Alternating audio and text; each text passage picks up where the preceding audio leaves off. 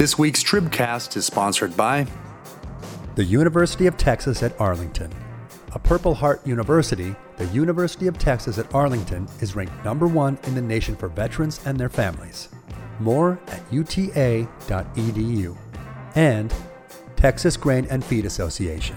Stay up to date with the grain and feed industry by following Texas Grain and Feed Association on Facebook at facebook.com/TGFA1898.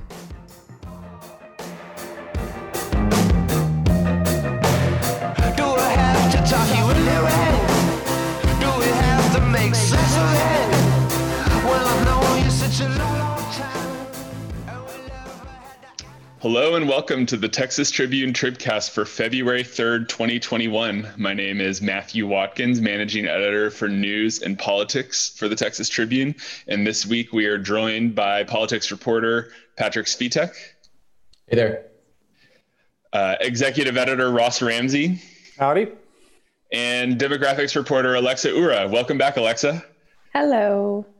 Thank y'all for joining us this week. It's been a slow start to the legislative session in 2021. Lawmakers have really barely met so far, and the leadership of the state has been fairly quiet about what they want to accomplish this session, aside from some broad outlines. One thing we're really looking at was the budgeting process during tough economic times, but even that has turned out to be kind of not as bad as we originally expected. But this week we got kind of the clearest signals from Governor Greg Abbott about his priorities during his State of the State speech. I'm generally not a fan of state of the fill in the blank speeches. A lot of kind of tend to be a lot of political theater, but the State of the State has some meaning kind of attached to it because it's the time when the governor lays out his emergency items. Those items, kind of the misnamed items, which are the issues that don't necessarily have to be emergencies, but they're designations of priorities by the governor. And it gives the legislature freedom to take up issues in those items in the first 60 days of the session, a time when bills usually aren't allowed to be passed. This year, Abbott's speech, he put out 5: expanding broadband access, punishing local governments that defund police, changing the bail system, ensuring election integrity, and providing civil liability protections for businesses that were open during the pandemic. Patrick, you were covering this for us on Monday night. What stood out to you about the speech? Well, I would say 90 to 95% of the issues that he mentioned in this speech, whether they were emergency items or not, were issues that he had kind of telegraphed that were of interest to him heading into this session. I think what was most interesting to me is what he chose to elevate to the emergency item status, which obviously allows lawmakers to get to work on them more quickly than they would on other legislation that's not deemed an emergency item.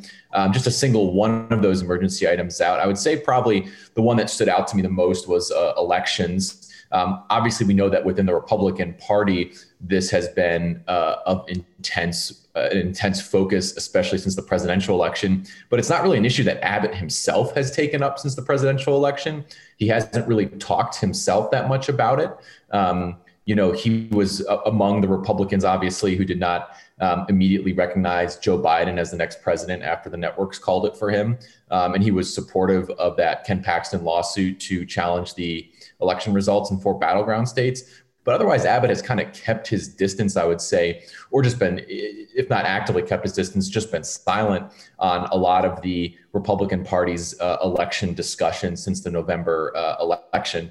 And so, again, even though it was a big Republican issue in recent months, it's not something I've heard a lot from Abbott on. And in that State of the State speech, it was probably the emergency item where he was the most vague on what exactly he wanted under that umbrella. We since interviewed him and in other media appearances since the speech. He's since elaborated and pointed to a specific bill from last session that he says would be a good starting point. But he nonetheless was very open-ended about that emergency item on Monday night.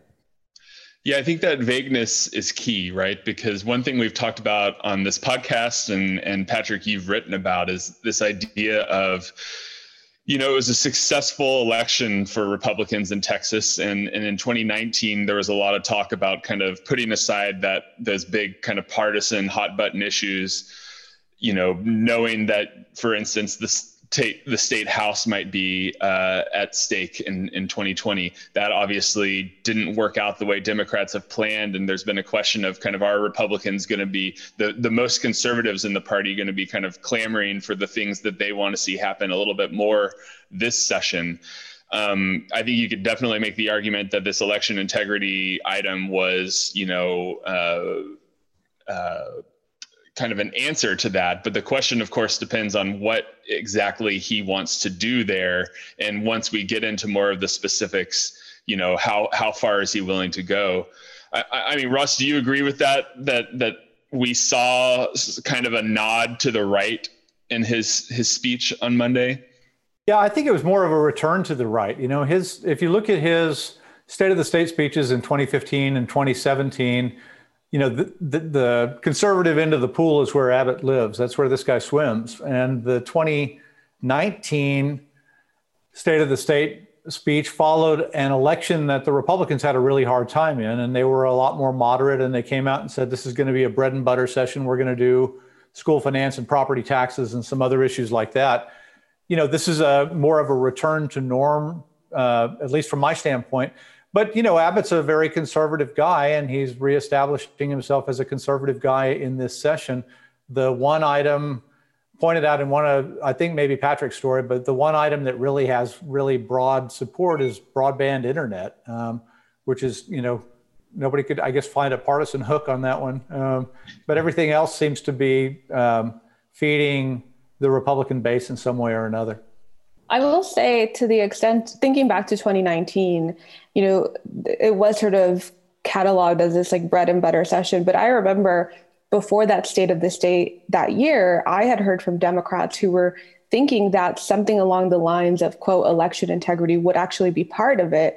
But then, of course, you'll remember that that's also when the Secretary of State's office came under fire for its botched review of the voter rolls that, really in the end did more harm than good to Republicans' argument about, supposed rampant voter fraud and issues with our voter rolls and whatnot. And so I think there was also, at least from Democrats, there was some anticipation that this actually could have been part of 2019, but it was just, how could you kind of really push for that after the way that went over with the Secretary of State's office? And it was actually around the time when he would have been giving his State of the State. Right. And Patrick, you mentioned when you spoke to Abbott yesterday, he brought up SB 9, which was the kind of election security integrity, as they defined it, bill from the Senate last session that passed the Senate and did not make it through the House. Abbott kind of mentioning that as some of the things in that bill might have been what he was talking about in the State of the State speech. Alexa, you covered that bill. Can you give us a little bit of a rundown of what was in it and what people were saying about it at the time? Yeah, it was a pretty massive bill. And so I will not even be able to get into everything that was in it. But essentially, it started as kind of the main vehicle through which Republicans wanted to require counties to have voting machines with paper trails, which is really where most counties have been moving anyway. Like all of the big 5 counties that have recently purchased new voting machines have already complied with kind of that, not a requirement because it didn't pass, but kind of that idea. But kind of baked into this legislation were a ton of different measures related to elections. A lot of them were really about increasing penalties for illegal voting and election-related crimes, like how can you assist a voter and unlawful assistance of a voter and kind of things along those lines. And then there were a couple of things that really concerned voting rights advocates. There were things like, if you're assisting a voter, you can't make any sort of gestures or hand signs. And it, I think, made that a crime or elevated a crime. And we heard from advocates for people with disabilities who said, actually, I need that. That is how I get assistance to be able to vote. I need my assistant to actually make sure that I'm filling out my ballot correctly by doing that. And so it was a pretty controversial bill that eventually died in the House. I think it never made it out of the Calendars Committee, was sort of its last stop. And really in the end, it didn't even have the language about these voting machines. So it was kind of a weird one. It was pretty massive and kind of hard to wrap your arms around. And I think it'll be interesting to see what the new version of it comes back with, how much of that original bill actually exists in this new bill. The reality is that Republicans have basically done everything they can to, the restrictions that exist on voting. There's not a lot of room for them. If you look at the things that are being proposed in other states, we already do a lot of that. And so I think you'll end up seeing a lot of kind of increased penalties and a focus on that, voter roll maintenance and a focus on that, and basically trying to limit a lot of the things Harris County did in 2020 to make voting more accessible. Yeah, the thing you mentioned at the end, the Harris County, I mean, that seems to me like an area that you might see kind of movement on, just because of how united everyone in the state was. Not everyone in the state, all the Republican leadership of the state, Ken Paxton, Greg Abbott, and other people, as Harris County was working to expand voter access by, doing the drive-through voting, the sending mail-in ballots out to everyone in the county, and all those kinds of things, even those who hadn't asked for it. Things that are applications. Sorry, thank you. Things that are not that were not restricted specifically in the law, but that the state ended up interested going to court with. I would not be surprised if we saw that as an area that Abbott kind of tried to play. Yeah, I think if you're a Republican and you know that this is an issue that's important to your base, there are still things you can try to do this session to kind of appease that base. And I think, obviously with Harris County going under Democratic control, it's become, all of its kind of voting initiatives have really become targets for local Republicans. And you're seeing that fight kind of reach the statewide state and the legislative stage this time around. Paul Bettencourt, a senator, has already filed legislation to say counties can't send out voting by mail applications unless they're requested, very specifically targeting what Harris County was trying to do. And I don't think it'll be the only piece of legislation we'll see related to that. Ross, I want you to kind of test my theory of the session so far. I want to run it by your expertise on the legislative session. I'm bored. I'm snoozing. What's your theory? Right. Well, I look back at 2017, 2019. 2017, in the run up to the session, you had Dan Patrick, even before the session started in December, kind of putting out his kind of top 10, top 20 bills that he wanted to see passed this session. 2019, he did not do that. But what you did see was, some real strong unity from Dennis Bonnen, who was the new speaker at the time, Patrick and Abbott, on, we're going to take up school finance and we're going to take up property tax issues.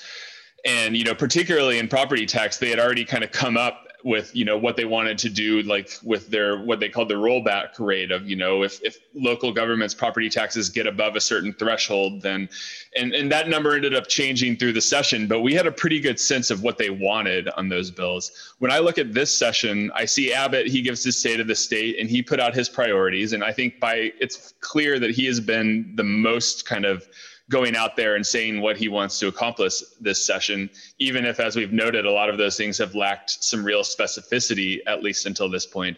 And Phelan, and especially Patrick, I feel like we've heard next to nothing about priorities. Does that stand out to you? Does it seem to you like, we're now at this point where we have emergency items, we're several weeks into the session, but the momentum of the session to me just really feels like it is not picked up yet. Yeah, they don't come into this with a political agenda, either described by the ways that they ran for office or by the ways that they're going to run for office in the way that happens in some other years. 2017, I think Alexa spent, 6 or 7 months on one bill, the bathroom bill, that was clearly a political bill and a political sort of cultural argument. That's the kind of thing that politicians describe themselves. This time, the situation is described for them. And Texas is facing kind of the same thing that you'd be facing in any other legislature or in Congress. There's a pandemic. There's a recession associated with that pandemic. There is a re-sparked racial justice and police behavior and brutality debate to be had. And there is a big kerfluffle or a number of kerfluffles or whatever you want to call the hairball that is election and voting law right now. And I think they walk into that and they don't have to describe it as an agenda. It's kind of forced upon them. The lieutenant governor's been astonishingly quiet. You're right. He's always got an agenda and sort of has been an activist politically in terms of, I ran for this office. This is what I want to do with it. Dade Phelan just found the steering wheel. So I'm less surprised that the House comes in without an agenda. The House always, to some extent, comes in without an agenda.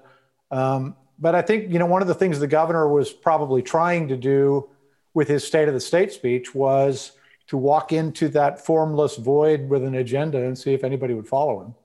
Yeah, even the speaker and lieutenant governor's reactions to Abbott's State of the State were pretty muted. You had, as far as I know, one tweet that night from Dade Phelan in which he shouted out 3 of the least controversial issues that Abbott mentioned. He said, thanks to Governor Abbott for prioritizing public ed, telehealth expansion, and rural broadband access. So, picking to praise him on 3 of the issues that probably enjoyed the most broad support in what he mentioned. And then Dan Patrick, as far as I know, did not react to Abbott's State of the State speech. There was no statement in the inbox, no tweets that I saw. I checked the past 2 State of the State addresses that Abbott gave. Dan Patrick was quick to issue a statement afterward. They were earlier in the day, and they weren't this primetime address that Abbott had due to COVID. But nonetheless, it was still a pretty, I think, muted reaction from the other 2 of the big 3. And that's not to suggest necessarily that there's a disunity right now. I think it's just maybe more of a willingness to kind of sit back and let Abbott, be in the driver's seat on the agenda so far at the beginning of this session. Sure. Patrick, while Governor Abbott was speaking, you were covering the speech, you were also putting the finishing touches on another story that you were working on, a story about some issues in the Texas GOP, or I guess an issue in the Texas GOP, a staffer who had been recently hired in December, who had some videos on his various social media accounts, not inside the Capitol during the January 6th riot, but about as close as you could get without being inside it, kind of right at a door where people were kind of packing around it. In that video, one person, I don't know if you caught this, was holding a pitchfork, like a literal pitchfork in the air, which, there was a lot alarming going on that day at the Capitol, but that individual thing really struck me in that video. And then there was also a video of him at the Comet Pizza restaurant in Washington, D.C., which is known to people who have followed this as the site of the Pizzagate conspiracy theory, in which this paid GOP staffer was kind of accosting and yelling at people in the restaurant about that conspiracy theory. Can you tell us a little bit about, you found these emails, you sent them to the Texas GOP. Can you tell us kind of what their reaction was and what happened after that? Yeah, I'd been tipped off about these videos that this person, field organizer by the name of Kevin Witt, had posted on their social media accounts, as well as some posts that they had made expressing solidarity or praise for the Proud Boys, which is the far right nationalist group whose some of their members have been charged in the Capitol riot. And I brought it to the state party and on Monday and just said, hey, do you have any response to this social media activity of this person who appears to be on your payroll? And less than 2 hours after I emailed the state party, they got back to me with a statement saying they had fired this staffer. And they said that due to, quote, some troubling video that had come to light, they were terminating the relationship with this person. So they were, at least once the media, inquired about it, they were pretty quick to act. But this person, was hired on November 30th. That video where they're, making a scene at the pizzeria in DC was from mid-December. And obviously the video from the Capitol riot was from January 6th, early last month.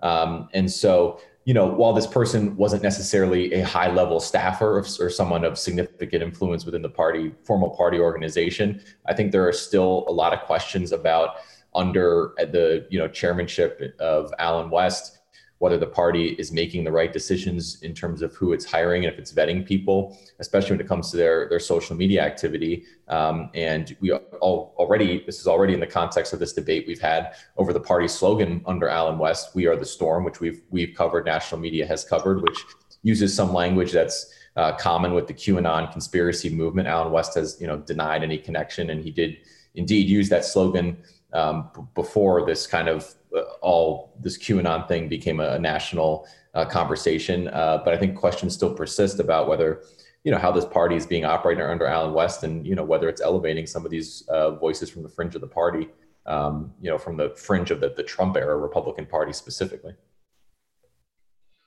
Ross, do you think this is something that has the attention of the state leaders? I mean, something that continues to come up, and it's, I think at this point, fully in the rumor category about whether Allen West has any kind of further aspirations beyond Texas GOP chair, running for office, primarying Governor Abbott is one of the things that is often suggested.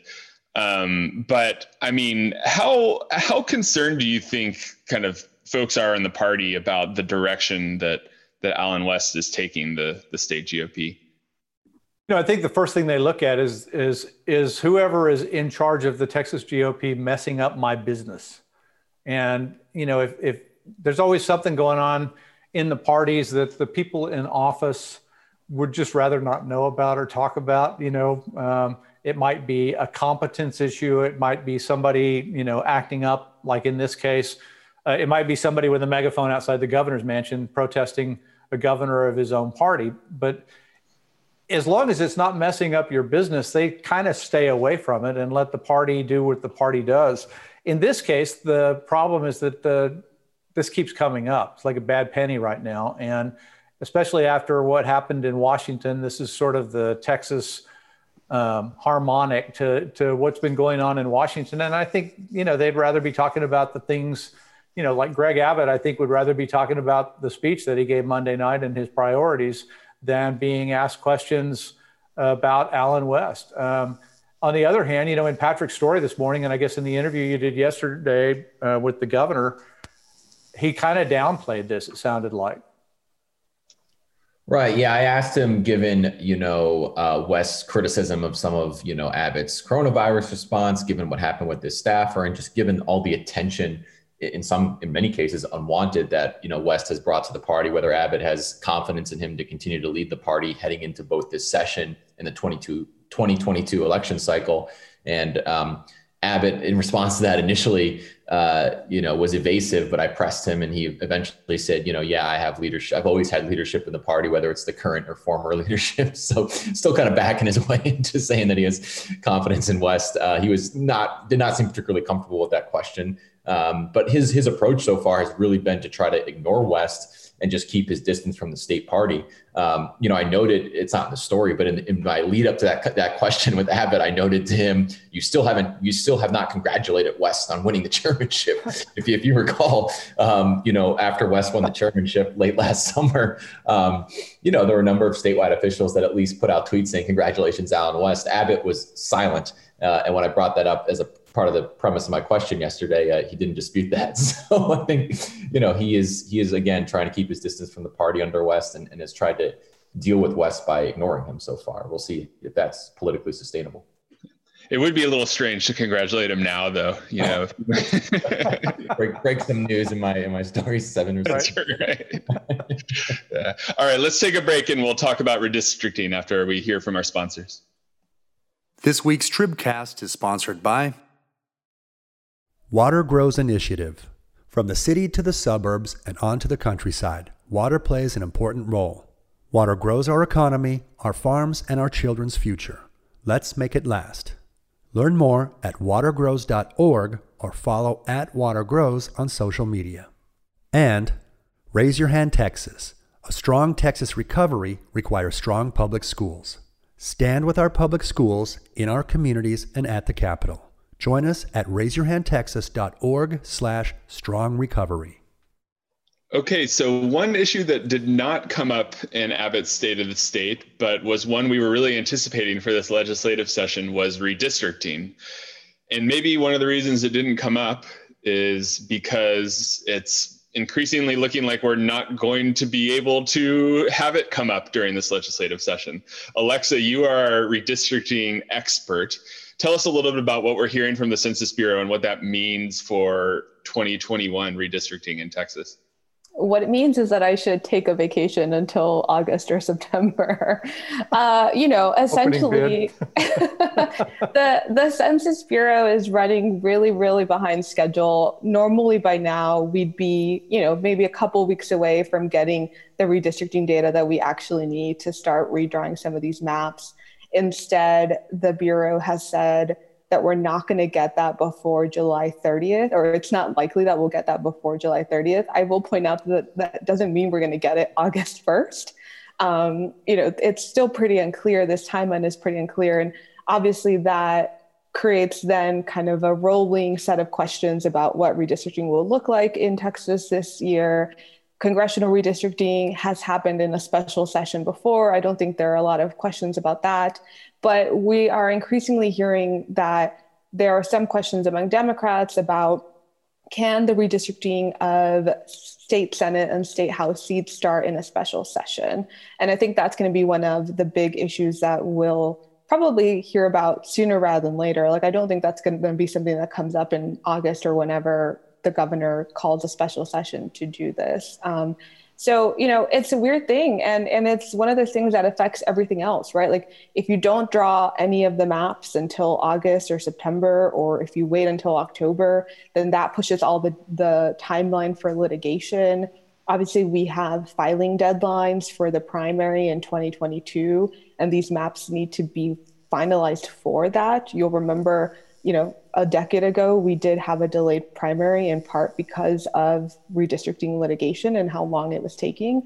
There are also sort of things like, if you're Abbott and you want to close the window for litigation and the court's involvement in redrawing your map, because these maps will end up in litigation, do you wait until that window is very, very tight and there's not a lot of scrutiny that can be placed on the maps before these elections have to move forward? So, it's weird. We thought this session was going to be a lot about this, and instead we're just waiting and waiting. Yeah.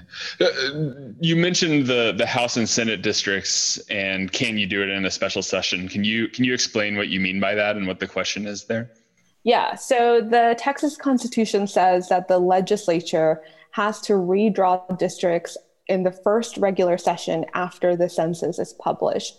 Normally, that's not a problem, right? We get the data in February or March. Lawmakers are here until May. There's some time to do these maps. If they fail to do that, and the keyword here is fail, then you have the Legislative Redistricting Board come in and take over the maps. And that's, a panel of elected officials that includes the Lieutenant Governor, the Attorney General, the Speaker of the House. And so I think that because of that language in the Constitution that says this has to happen in the first regular session, there are some, I think, growing arguments that language means it has to happen and it can't happen outside of a regular session. I think then you get into questions about, do you then have to sue in federal court to have the courts redraw the maps? Can you have the elections in 2022 with the same maps you had before the census happened? I mean, it's we're very much in uncharted territory here because this sort of delay from the census is unprecedented. And obviously it was driven by the pandemic and the sort of delay we haven't had to even consider before. And of course, this is all happening against the backdrop of the state becoming more competitive for Democrats in recent elections, right? And, maybe everyone got a little ahead of their skis in 2020 thinking that Democrats could retake the House, but nonetheless, it was much more competitive than it was a few years ago. And that's really got to factor into the consideration as people think about redrawing the lines about, what can Republicans do to preserve their majorities, particularly in the Texas House, but then also, we should talk about congressional seats as well. But I mean, I think you talk about kind of the legal theories here. It's fair to say that Democrats would like to try to find a way to have the courts redraw these boundaries as opposed to the Republicans who control kind of not just the House and the Senate, but also every seat on that legislative redistricting board, right? Yeah, I think if you're a Democrat, you are looking at a sea of bad scenarios and trying to decide which one is the best one for you. And this is going to end up in court regardless. It's just a question of when and which court. And you usually do see some changes because the court will often identify some pretty clear issues in the maps when it comes to discrimination against voters. Last time it was Hispanic voters in particular. And so, I think this also depends on how aggressive Republicans are, right? Do they look at some of this growth? Do they look at what happened last time and kind of become, or maybe pull back their eagerness to kind of build their majority, or do they go kind of full out the way they did last time? And I think that still remains unclear. And obviously Republicans are going to be very careful about their strategy, but that will play a big part into this as well. How much leeway do Republicans give the courts to redraw some of these districts, and how far do they go in redrawing the lines? Is there any situation where, we mentioned the legislative redistricting, or what is it called? The state, Texas, the redistricting board. Yeah. And this is made up of the House Speaker, the Lieutenant Governor, the Governor, all right, help me out here. No, I'd rather you. Land Commissioner, right? The Governor is not on it, actually. The Governor is not on it. Speaker, Lieutenant Governor, Attorney General, Controller, and Land Okay, thank you. I mean, is there any situation where particularly the leaders of those two chambers just make a decision, like maybe it's less messy if we just kick some of these things to this board and we write it ourselves without, all 150 House members and 31 Senate members bothering me about, this and this and trying to make their own imprint on this? Yeah, I mean, I think if redistricting is about political survival, right? Like, and it's basically months and with a delay, are you setting yourself up for months or weeks of people coming and knocking at your door with their like hand-drawn map about what they would like to see and who they don't want in their district? But I think the other point that has become more and more interesting to me is that if you defer to a legislative redistricting board, then you basically shut out these committee hearings, you shut out these debates on the floor, and you basically keep the Democrats from building a legal record against Republicans. And given the lack of power Democrats have, the legal record for them is a key component of this as they try to redraw some of these maps in court instead. And if you do the LRB, you basically take that option from them. And I think, I'm not going to guess what the AG or the former AG, now the governor, might be thinking about any of that, but you've got to think that it maybe is part of the equation at some point, or at least it's a thought that crosses their mind at some point. Alexa, you touched on something that I am kind of obsessing over and have been for a while, which is the question of how aggressive do Republicans want to get in this process, right? And you've written about this in the past, how Dallas County can kind of serve as an example, right? Where they drew up a lot of these districts to maximize the number of Republicans in Dallas County, but demographic changes in population and things like that over the decade, it turned out they did it too aggressively, and a lot of those seats flipped to Democrats. All but 2 flipped to Democrats by the time we got to 2020. And this, I think, is the magical question. Ross, you've been around for redistricting in the past. I mean, I'm curious what you think about lawmakers' ability to not kind of see the prize of adding to their majority or giving, more Republicans more seats, and think about the long game about like kind of preserving their majorities for as long as possible and as safely as possible as we go, all the way to 2030. There was a thing yesterday that we did online on Facebook with Michael Lee from the Brennan Center, and he had this phrase called dummy mandering that I really liked. And it's, people look at the next election and often don't look down the line. And, this happens over and over again. It's why John Culberson is no longer in the Texas congressional delegation because they sliced the bologna too thin in that district. And, it's what happened to Dallas County. If you draw a map to maximize your chances of holding a majority for a decade, you draw a different map than if you draw a map in the interests of the members who are right here and want to get elected in the next November. The latter usually holds the day because you got to get the votes to pass a map, and you do that by satisfying the members. The people with the long-term interest at heart always have the harder argument to make. Right. And the idea here about kind of vulnerable districts or slicing it too thin, right, is do you draw a bunch of, this is extremely hypothetical and not a very specific number, but do you draw a bunch of kind of 55, 45 GOP districts that are more vulnerable to shifts in population and things like that, could become more democratic and more competitive later down the line? Or do you focus on drawing, 66-33 districts for Republicans and but give them, have fewer of them and give Democrats some more of their kind of stronger seats as well? I mean, it's going to be a really interesting question.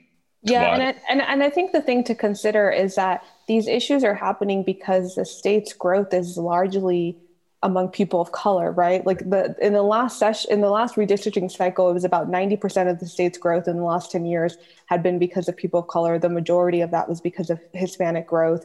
We're not quite there yet in terms of the number. I think we're at 82% since 2010 at this point.